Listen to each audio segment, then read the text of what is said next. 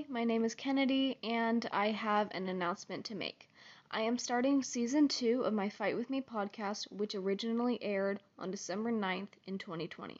During that time, I have made 20 episodes all about my fight with trichotillomania, but for the second season, I'm going to be changing some things up.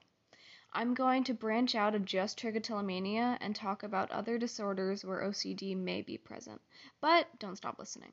I am still going to talk about trichotillomania, some things that I have not covered in season 1, like what's been helping me along with the journey, and other tips that I have not given yet. Topics about OCD will also be present in season 2, and people with BFRBs other than trichotillomania and dermatillomania can listen as I will talk about other BFRB disorders that apply to them. I'm excited to start season 2, and if you know anyone with disorders where anxiety, depression, or OCD are present, please reach out to them about my podcast because I want to help as many people as I can. That and letting people know they weren't alone in their struggles was originally my goal when I started my podcast, and it still is my goal.